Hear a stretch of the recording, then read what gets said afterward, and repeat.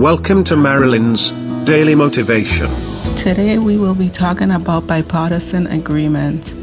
Since the November 2020 election, Democrats and Republicans have been going back and forth on everything, to include but not limited to the pandemic. With things like wearing masks and social distancing, they couldn't even agree on the vaccine rollout.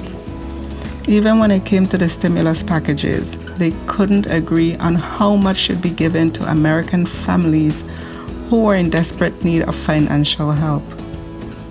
Many people lost their jobs because of the pandemic and couldn't put food on their tables or pay the rent.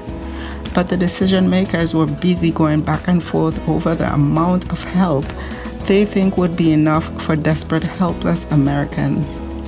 So I was pleasantly surprised to hear that both sides came to a bipartisan agreement on that massive infrastructure bill that Democrats were trying to move through Congress. This just proves that when they listen and respect each other's opinions, they can be productive and get things done for the American people. So remember to hold your head up and the world will see you.